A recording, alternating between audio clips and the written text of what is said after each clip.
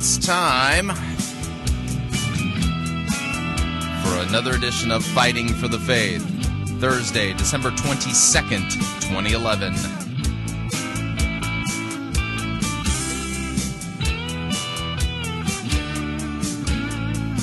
This will be the final episode of Fighting for the Faith for the year 2011.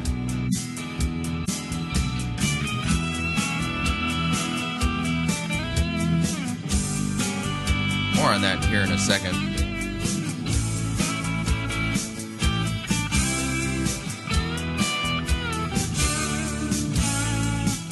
Thank you for tuning in. You're listening to Fighting for the Faith. My name is Chris Roseborough. I am your servant in Jesus Christ, and this is the program that dishes up a daily dose of biblical discernment, the goal of which help you to think biblically, help you to think critically, and help you compare what people are saying in the name of God to the Word of God. This is an education program in biblical thinking. Now, as I said just a second ago, this is going to be the final episode for 2011 for Fighting for the Faith. I've got family matters that I need to tend to along with the Christmas holiday.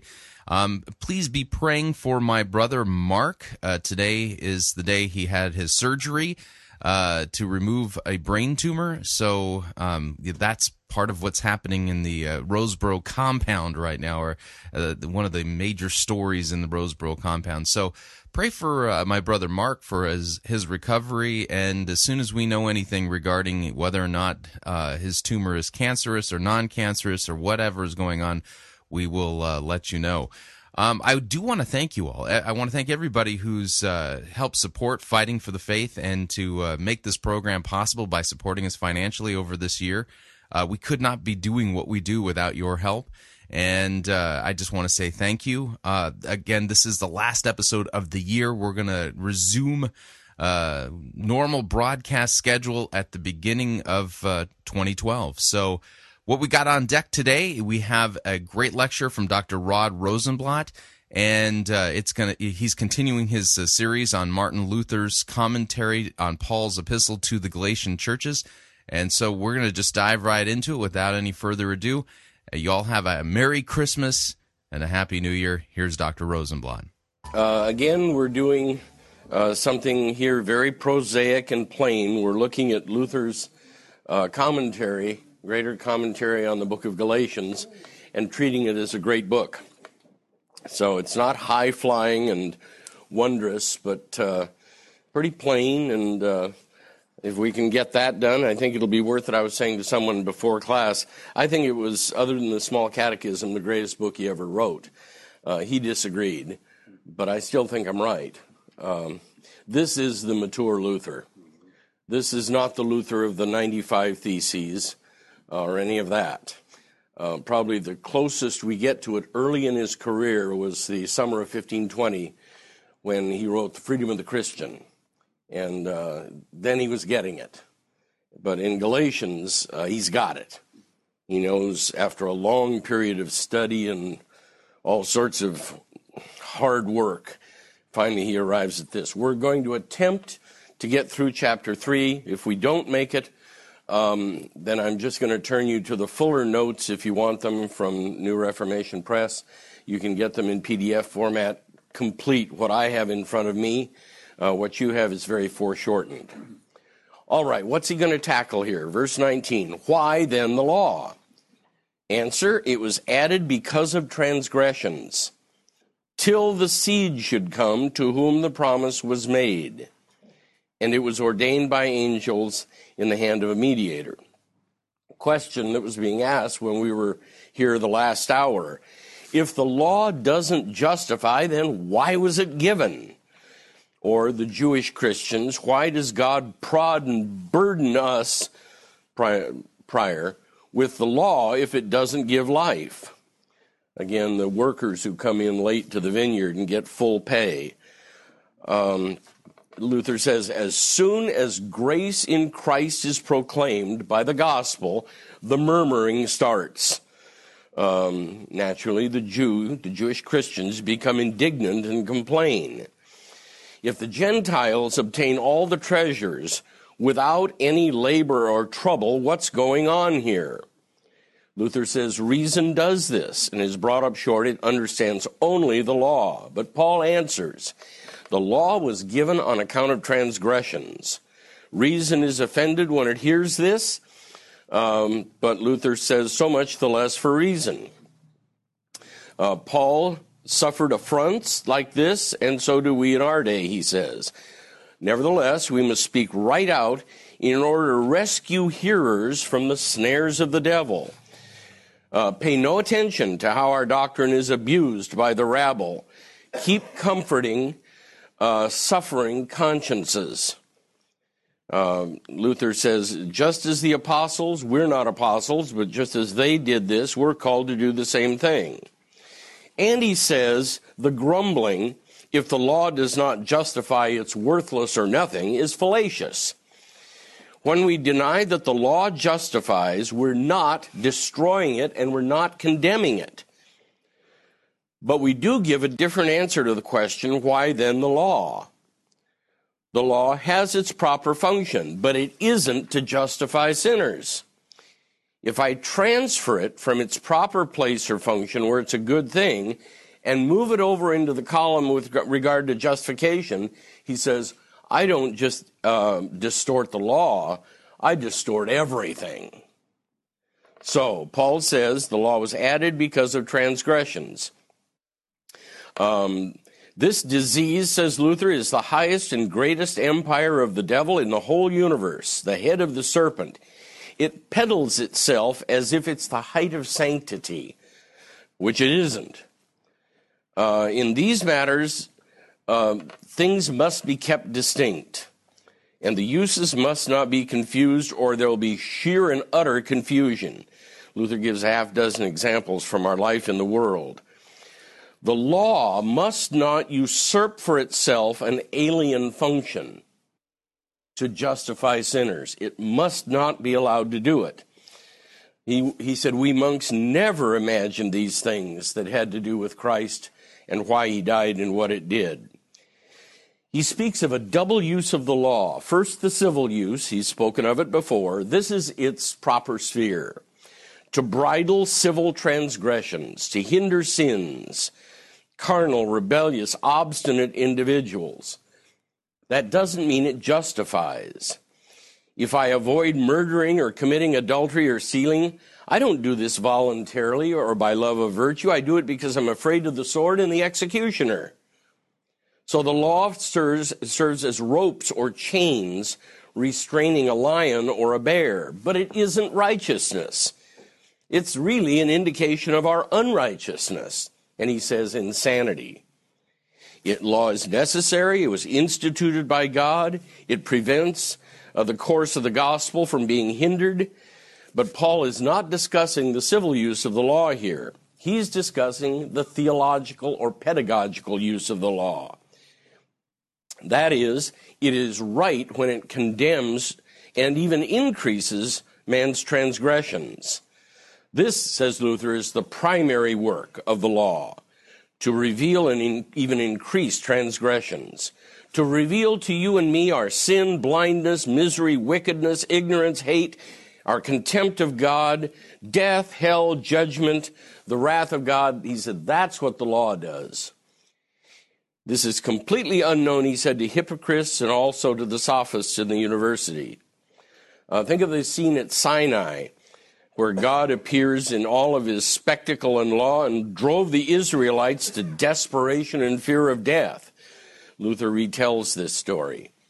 So the use of the law is beneficial and necessary. It's to speak to the one who has a presumption of his own righteousness, relying on his own good works. This causes immense pride, trust in self, smugness, hate of God, contempt of grace, and so forth and so forth. The proclamation of free grace, free forgiveness of sins, doesn't enter people like that. They have a solid wall of presumption of righteousness built to keep it out. So it's a huge and horrible monster and needs to be broken, and God needs a huge and powerful hammer to break it. We call it the law. God cannot soften and humble this man any other way than by the law. Again, he illustrates from Sinai. So, the law here in its proper use is a hammer that crushes rocks, a fire, a wind, a great and mighty earthquake that overturns mountains. It crushes the heart to the point of despair. He again uses Sinai to illustrate. Pastors, teachers, learn this doctrine of the true proper use of the law carefully. If we don't watch this, it'll be wiped out. We urge this doctrine, but there are very few, even amongst the evangelicals of that day, who understand the use of the law. Many have defected from the pure doctrine of the gospel to laws. Don't teach Christ, distort the word of God, but what we teach with regard to the proper or theological use of the law shows, the civil use of the law doesn't show the grace of God or righteousness in life, but only wrath. Used correctly, the law does nothing but reveal sin, work wrath, accuse, and terrify. The gospel, on the other hand, is a light that illumines hearts and makes them alive. It discloses what grace and the mercy of God are, what the forgiveness of sins and blessing and life and eternal salvation are, and how they're given. When we distinguish the two this way, we attribute to each its proper use. We find none of this in the books of the monks, the canonists, ancient or even recent theologians. There's a remarkable silence about this in the schools and the churches, and a dangerous situation for consciences. If the gospel isn't distinguished from the law, Christian doctrine cannot be kept sound. But when the distinction is recognized, the true meaning of justification is made clear. So it was added, the law was added because of transgressions, so that they might be increased and made visible. And, says Luther, that's in fact what happens. A person can't endure the judgment of God, can't flee. He falls into hate and blasphemy against God. When there was no trouble, he was some kind of big saint. When sin and death are revealed, he wants God not to exist. So the law not only discloses and reveals sin, it increases and inflames it. It's magnified by the law. So Paul again replies to the question, if the law doesn't justify, what's it for? As a civic restraint first, and second, it produces in the hearers a knowledge of themselves as sinners. What's the value of this humiliation, this wounding? Well, it's a preparation for the good news, grace in Christ. God, says Luther, is the God of the humble, the miserable, the afflicted, the oppressed, the desperate, those who've been brought down to nothing.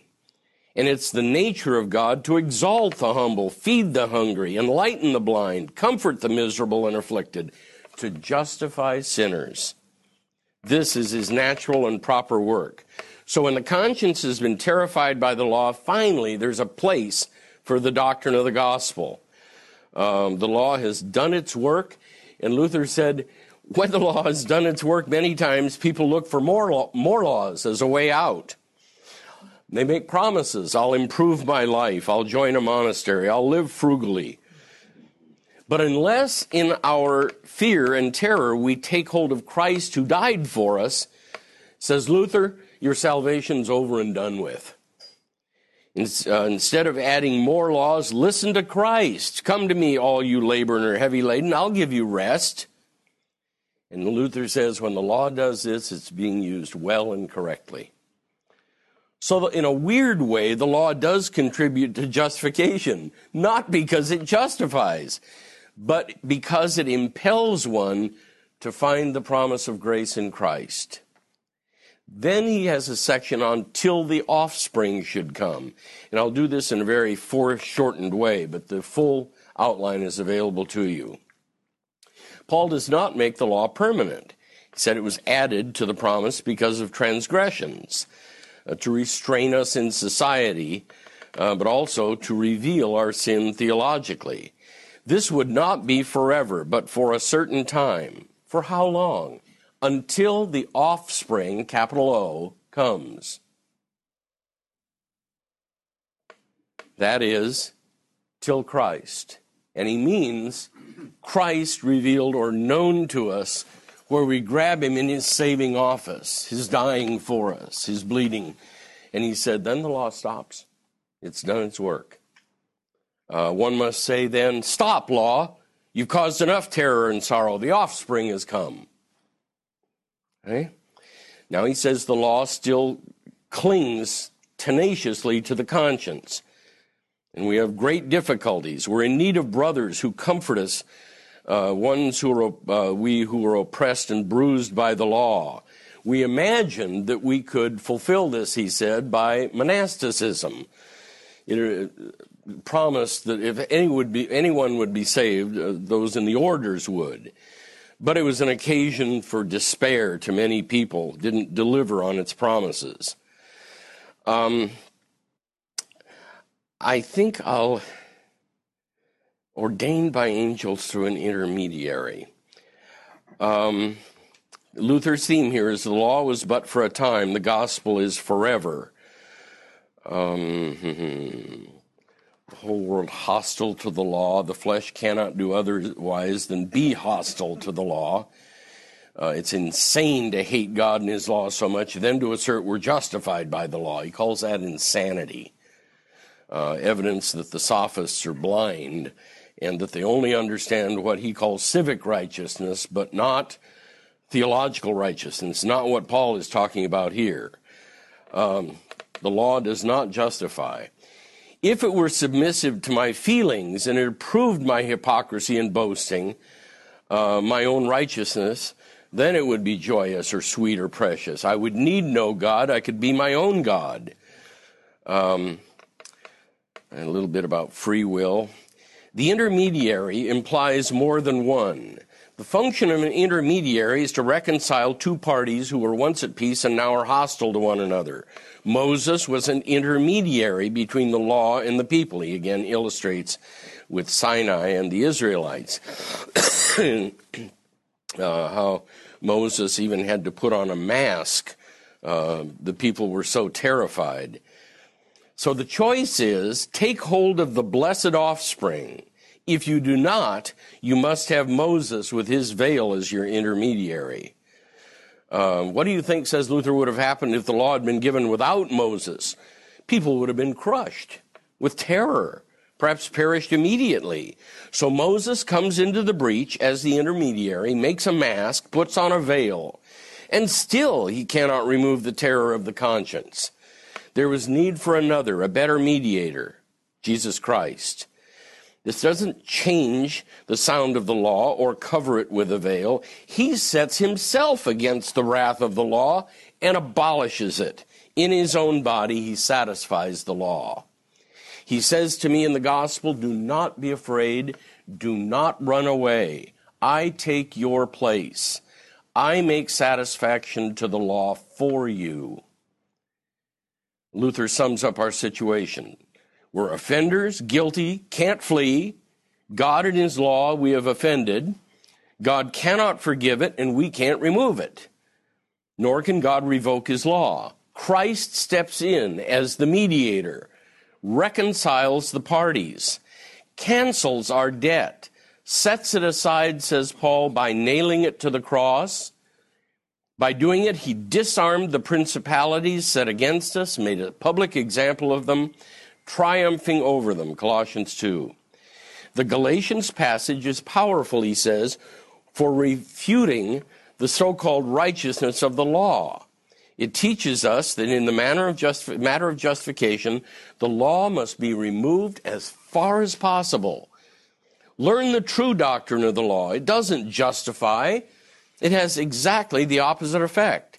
It shows us a wrathful God, reveals our sin, increases it, terrifies us, causes us to hate the law and run away from and hate God. He said, is this somehow being righteous through the law? It's actually sinning against the law, and in a couple of ways. We can't listen to it, we act contrary to it, and we hate it. And the author, God himself. So, this is a summary of the argument that Paul based on the word intermediary. Verse 21, is the law then against the promises? God forbid. For if there has been a law given which could have given life, verily righteousness should have been by the law. Earlier, Paul had said that the law does not justify. Then the reply he got was, well, then let's abolish it. Paul answers, certainly not. It has its usefulness. It discloses sin and increases it. Reply to Paul, then the law conflicts with the promises. Paul answers, quite the contrary. Paying attention to the law, the promise is held back even more, but the certainly not is, first, because God is not moved to make his promise by our worthiness, merits, or good works. And secondly, although the law discloses and increases sin, it's still not against the promises. It's for them. It humbles a man. It makes him yearn and seek for grace, usually before he knows it. It forces him to confess there's nothing of worth in him at all, that he's truly miserable and damned. Then, says law, the law has performed its function. Its time has come to an end.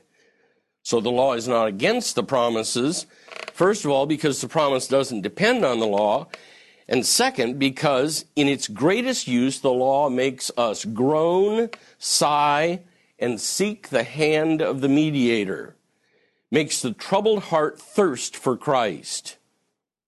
So the law is not against the promises. For if a law had been given which could make alive, then righteousness would indeed be by the law. But Paul contends, no law whatever can make us alive. It only kills. My works don't justify me. My works don't placate God's wrath. They arouse it. My works don't achieve righteousness. They remove it. My works don't make me alive. They kill me. So the words of Paul here are clear, unknown to the papists, but still clear. They're chanted in all the churches, but the teaching and life in the churches are the opposite of what Paul actually writes. What we teach here affirms that these words of Paul are true. No law makes us alive. We must distinguish the law from righteousness sharply, and that distinction between the function of the law and the function of the gospel keeps all theology in its correct use. Paul thought that you get this one and it's going to spread like waves out of a stone thrown in a lake. This enables believers to judge doctrine aright. The papists intermingle and confuse law and gospel. But Paul here teaches at some length how the law does its work and eliminates human righteousness, makes Christ and his blessings then become sweet. If there were some law that could grant life, then righteousness would be on the basis of law. That, however, is contrary to Scripture, which consigns all things to sin. It's impossible for any law or any work to exist that could justify or make us righteous. Our opponents, again, he says, are blind and deaf here. Where does Scripture consign all things to sin? Paul answers, Genesis 3:15, Genesis 22:18, and wherever the promise of Christ is found in the Scriptures, wherever he is predicated or foreseen, there you have righteousness, blessing, salvation, and life, and you don't get it from the law. So, this means that in its very promises, Scripture consigns all men to sin and the curse. It's not the final word, but Paul is arguing that it's a necessary word for us to even be interested in anything else, first to be crushed by the law. Applies not only to those who sin against the law, but those who are subject to the law and even outside the law. And Luther adds, it includes monks, hermits, Carthusians, with their profession and their vows, everything consigned to sin. In other words, whatever is outside of Christ and the promise, with no exceptions, is consigned by Paul to sin. The conclusion, Luther? The proposition, faith in Christ alone justifies. Same conclusion we find over and over and over again. The law cannot and does not make alive and wasn't given for that purpose. If the law neither justifies nor makes alive, then works don't justify either. And we're left with faith in Christ justifies. That what was promised to faith in Jesus Christ might be given to those who believe. After consigning all things to sin, until what was promised had been given. And he talks about the coming of Christ. And to whom are these merits of Christ given? All believers in Christ, the blessed offspring. In the person of Christ, all of that stuff being consigned to sin is canceled in him. Justification through faith alone in Christ and apart from works. 23, now before faith came, here Paul is continuing that the law has a place, useful and necessary, added because of transgressions. Doesn't mean the chief purpose of the law was only to cause death and damnation. The chief use of the law is to reveal our death, the enormity of our sin, in order that we might be terrified and humbled. But in such a way that God may out of that be able to make us alive. He kills the presumption of righteousness in us by the law, and he uses this killing by the law, this death, for a good purpose, to give us free life in Christ. So the law as hammer and fire and overthrowing mountains and crushing is in order that we may be brought to nothing and tremble and thirst for mercy. Before faith came, we were confined under the law, kept under restraint until faith should be revealed. Function of the law to keep us confined like a prison. Luther says this is a great analogy. The imprisoned criminal hates jail, wishes he could destroy it. But he is kept there, he is forced to refrain from doing evil, civil use. Not out of goodwill, not out of love of righteousness. He doesn't despise and hate his sins and crimes. He hates his prison, wants to return to a life of crime. Such, says Luther, is the power of the law. We comply with the law out of fear of punishment, unwillingly, with indignation. What kind of righteousness is that? But the law has this benefit. Even though hearts remain wicked, it restrains thieves, murderers, and public criminals to some extent, at least outwardly. But the theological use of the law, the true use of the law, as a prison, it discloses a man's sin and threatens death and wrath. And we can't run away and we can't find comfort within ourselves. Luther says the law is a prison both politically and theologically. He said that civilly it restrains the wicked to some extent. Spiritually it reveals to us our sin and terrifies us. This is the real function of the law, but it's not permanent. The law's custody ends at the arrival of faith in Christ. Now, once we come to faith in Christ, Luther's just glorious in saying that the law must be done with. The problem is that we're not all believer, any one of us. There's part of us that isn't and won't end till we die. So we hear the law preached to us and the gospel preached to us because there's part of us that remains Adam,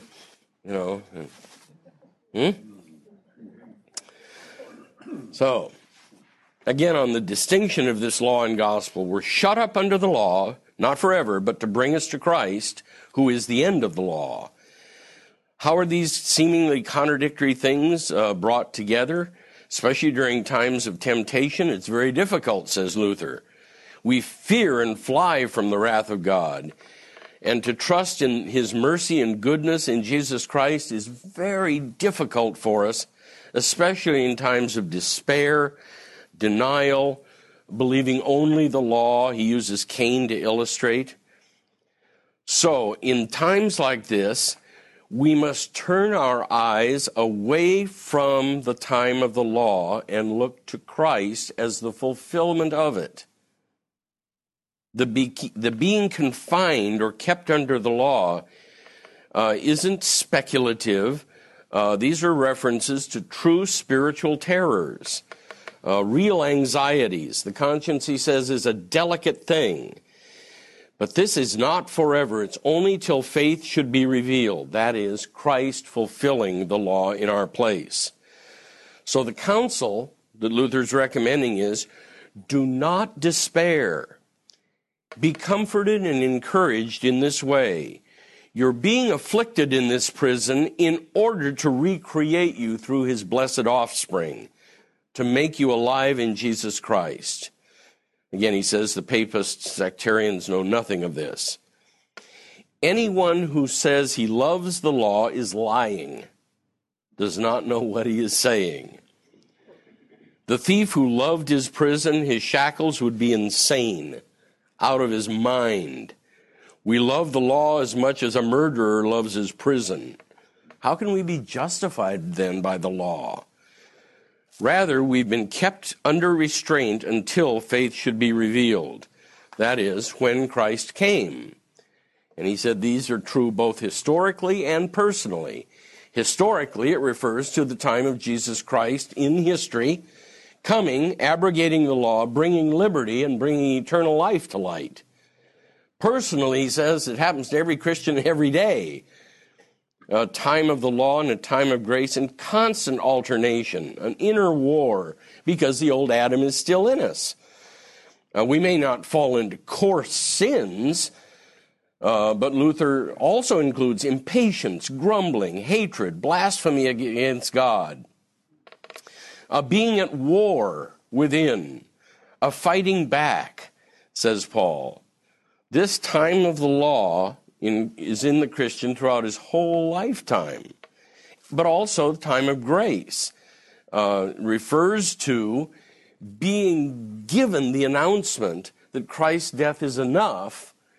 We gather a little courage to say to the law, you have no jurisdiction over me anymore. Your jurisdiction was ended by Christ in his dying and his rising for me. So the divided Christian, to the extent he's flesh, he's under the law. To the extent he's spirit, he's under the gospel, and they're at war with one another. But the time of the flesh or the law is not forever. Christ was and is the end of that. And the time of grace is forever. Christ, having died once for all, will never die again. So, says Luther, pay close attention to Paul's words here. For these words of life, comfort, strengthen afflicted consciences. Fear of God's holiness will be present in the Christian because sin is still present in us. But it must not be left alone or by itself, or it becomes a servile and despairing fear. Cain, Judas. We are to turn our eyes again to Christ, and in being turned to him, pastor, teacher, whoever, friend, then we will not just fear God, but begin to love him. And even that, Luther doesn't make the truth of it turn on whether we love him. That's a minor theme.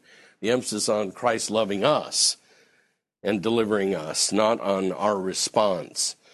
I have to argue that with all other brands of Christians. So, the law was laid down not for the righteous, but for the unrighteous, 1 Timothy 1. And there are two kinds of unrighteous men, those who are to be justified and those who are not to be justified. The latter are restrained by the civic use, but Paul isn't dealing with that here. It's the former, disciplined by the theological use of the law for a time, till the coming of Christ and his fulfilling it and giving us, by simple faith, all of his fulfillment of the law. We will have nothing to say at the judgment except Christ and him crucified, and we won't need to say any more. Just that. That's a time for shutting up. Huh? Just that, and then shut up. Don't add a single syllable to it. It's all we've got. Luther's correct. It's all we've got. All right. So that the law was our custodian until Christ came, the schoolmaster necessary for the education and training of young boys. Just show me one boy or pupil who loves his schoolmaster. Did the Jews love Moses warmly, do what he commanded? Hardly. More than once they were willing to stone him. It's impossible for a pupil to love his schoolmaster. The pedagogos word in Greek is somebody the father hired to follow the son around during the day and make sure he did his lessons and associated with the right. And he has a stick in his hand. This is not a 16-year-old tutor in algebra. No. This is with rod in hand. Okay? So the law was our custodian or schoolmaster or pedagogos until Christ came. And Luther says no boy loves his schoolmaster. Still, schoolmasters are necessary to instruct and chastise the boy, or he'll come to ruin. Luther elaborates a little bit on the horrible schoolmasters that they had in Germany, and he had learned it firsthand as being a student. I won't digress into ed theory here, but it was the worst. But still, the schoolmaster is necessary for a predetermined time, and that it will work for the boy's good. He is the heir and the future king. And Paul says the law was our schoolmaster until Christ came. What kind of a schoolmaster would it be who merely annoyed and whipped a boy but taught him nothing? Those are the kind of teachers, says Luther, we've had in Germany. But the law is not such a teacher. It's driving us to Christ. It's driving us to Christ, the way a good teacher disciplines and trains pupils in reading and writing with the purpose that they might bring them to a knowledge of the liberal arts and other good things. So Paul here again shows the true use of the law. It doesn't justify hypocrites. They remain outside of Christ by their own stiffness of heart. But those who've been frightened by the use of the law find that it does not finally leave them in death. It delivers them to Christ, the one who fulfilled the law for us all, in order, says Paul, that we might be justified by faith in him, without works. So the law is a schoolmaster until Christ comes. And he comes not as another schoolmaster to the second power, but as the justifier and the Savior, so that we may be freely justified through faith in him, not through works. Same lesson again. When a man feels the power of the law, he neither understands nor believes this. And often says, I've lived damnably. I've broken all of God's commandments. I've been sentenced to death. If God will give me a few more years, I'll improve my life and live in a holy way. Luther says, nonsense. Absolutely nonsense. It's an abuse of the true use of the law because it loses sight of Christ and looks for another lawgiver. This was true, he said, of many of us monks. It was not until Christ should come, not with a new law, not Christ the lawgiver, but Christ the propitiator and the rescuer. So a true use of the law humbles us, brings us to acknowledge our sin, so that we may come to Christ and be justified freely by faith. Faith isn't a law, it isn't a work, it's a confidence that takes hold of Christ, who is the end of the law. A grabbing of him and his benefits, and the corollary is giving up on the law to rescue, because it never does. Now, do we fight that fight once? No, we fight it over and over and over and over and over. Christ's hold is greater than our hold, thank God. But this battle goes on with the old Adam in us and with the new creature all the time. Here, faith is defined in a way that was never defined in the Roman Catholic Church. Faith there is, I believe whatever the church teaches. And here, it's confidence in Christ, particularly his dying for us, particularly in his rescuing, or what theological students call his soteriological work, his saving work, his priestly work. Not any old Christ, but Christ particularly dying in our stead, rescuing. This, says Luther, is if the law does this and drives us to it, it has done its work. Okay. But now that faith has come, we're no longer under a schoolmaster. We're free from the law. Out of prison, away from our custodian, the law should no longer be allowed to terrify us without going somewhere, that is, to Christ. What Christ did for us, he assumed a human nature, abrogated the law, delivered the entire race from sin and from eternal death. So there is no law anymore in column A. Rather, we live securely and happily under Christ, who reigns in us sweetly, not as a lawgiver. Where the Lord is, there is freedom, 2 Corinthians 3. Were we able to perfectly take hold of Christ, that custodian would have no jurisdiction over us. But we still have the law in our members, at war with the law in our mind, and it interferes, so we can't take hold of Christ perfectly. The defect isn't in Christ, it's in us, who've not yet shed the flesh, and the sin will cling to it as long as we live.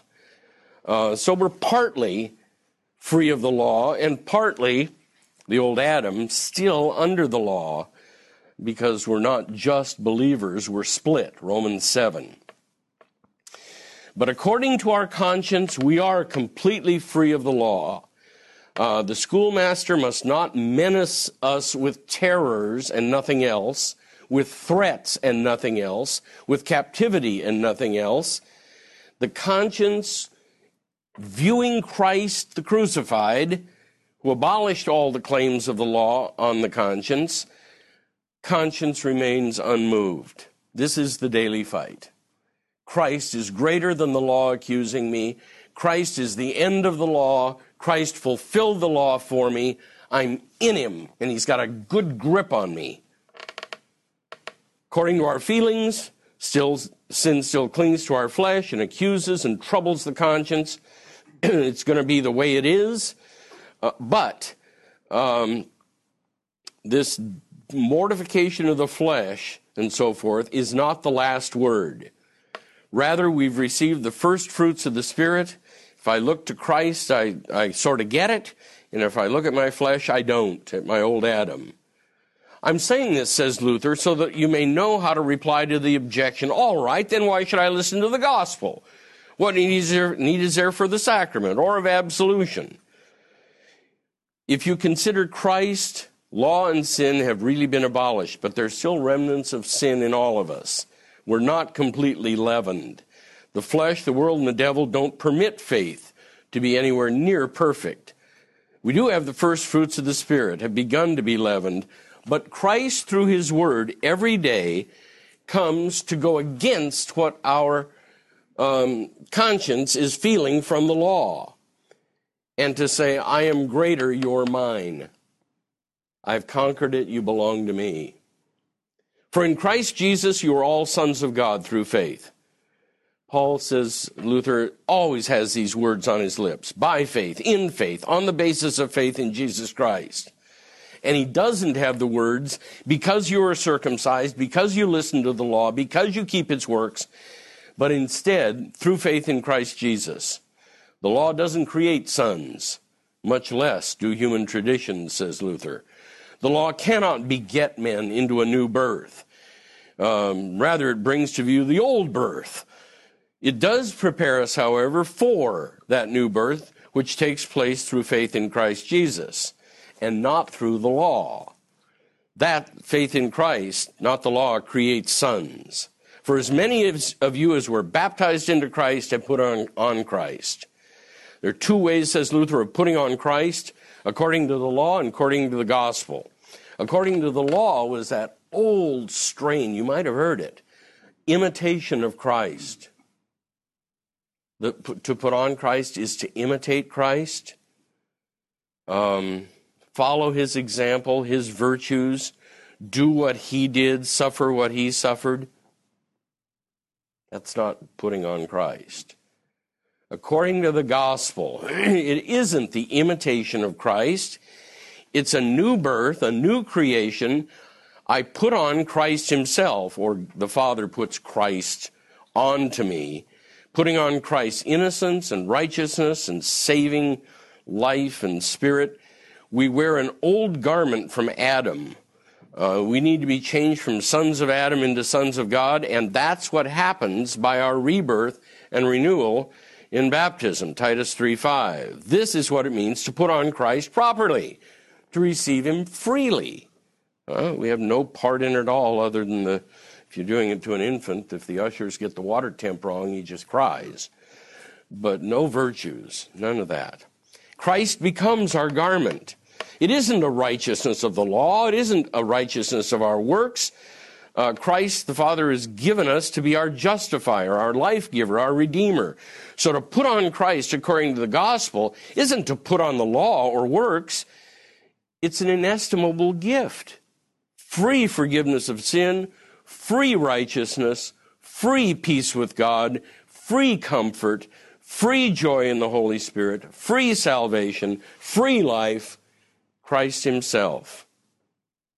And he tackles the fanatical spirits who insult baptism. I won't do that, but they deserve it.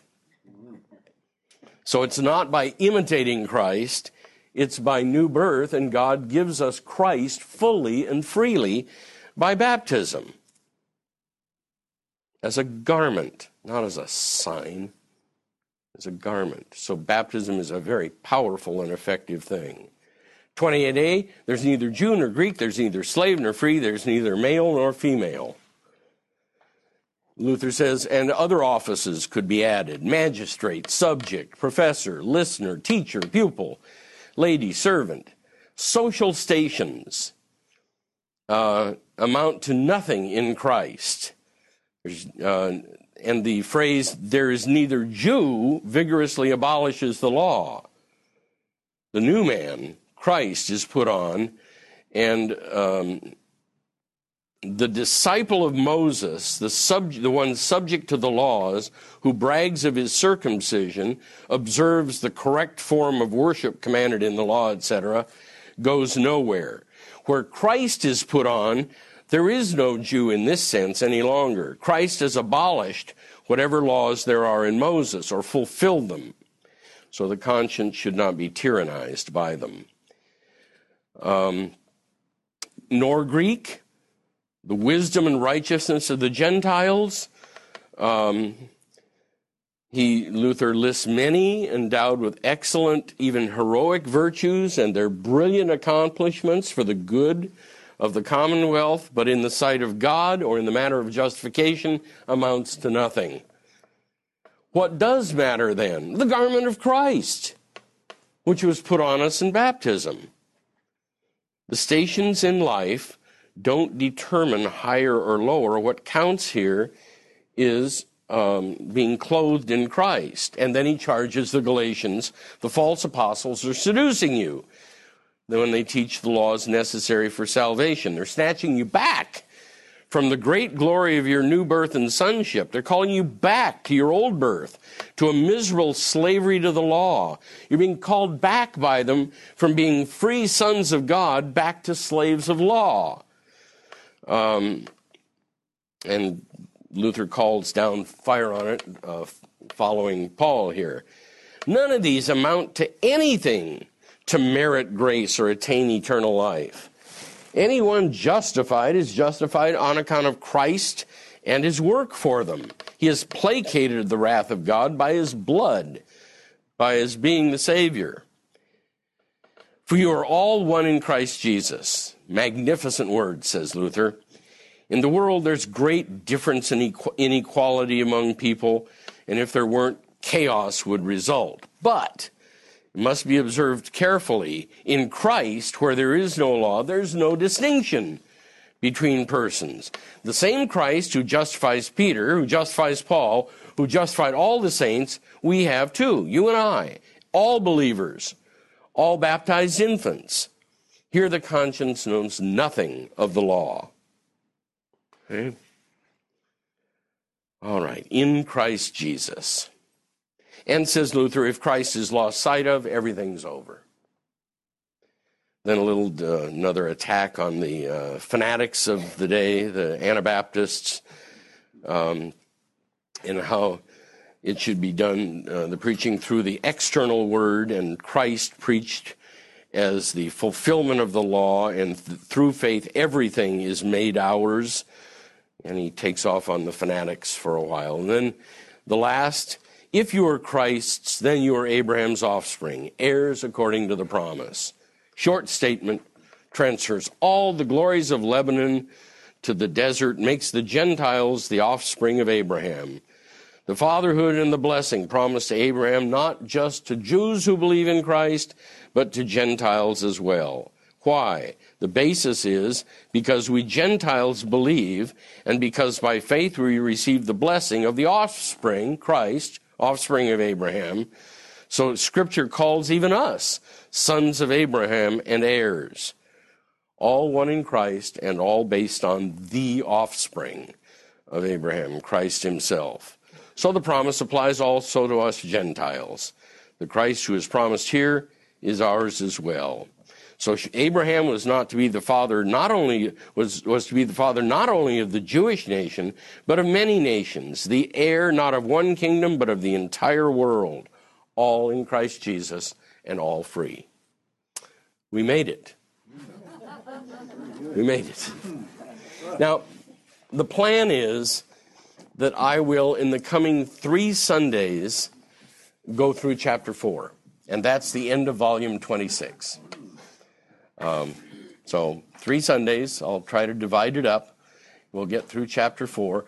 Then if you want to do 5 and 6, we can do it later at another time. It took me all summer to do 1 through 4. And all of these notes will be available to you, as I said, if you want them, through New Reformation Press.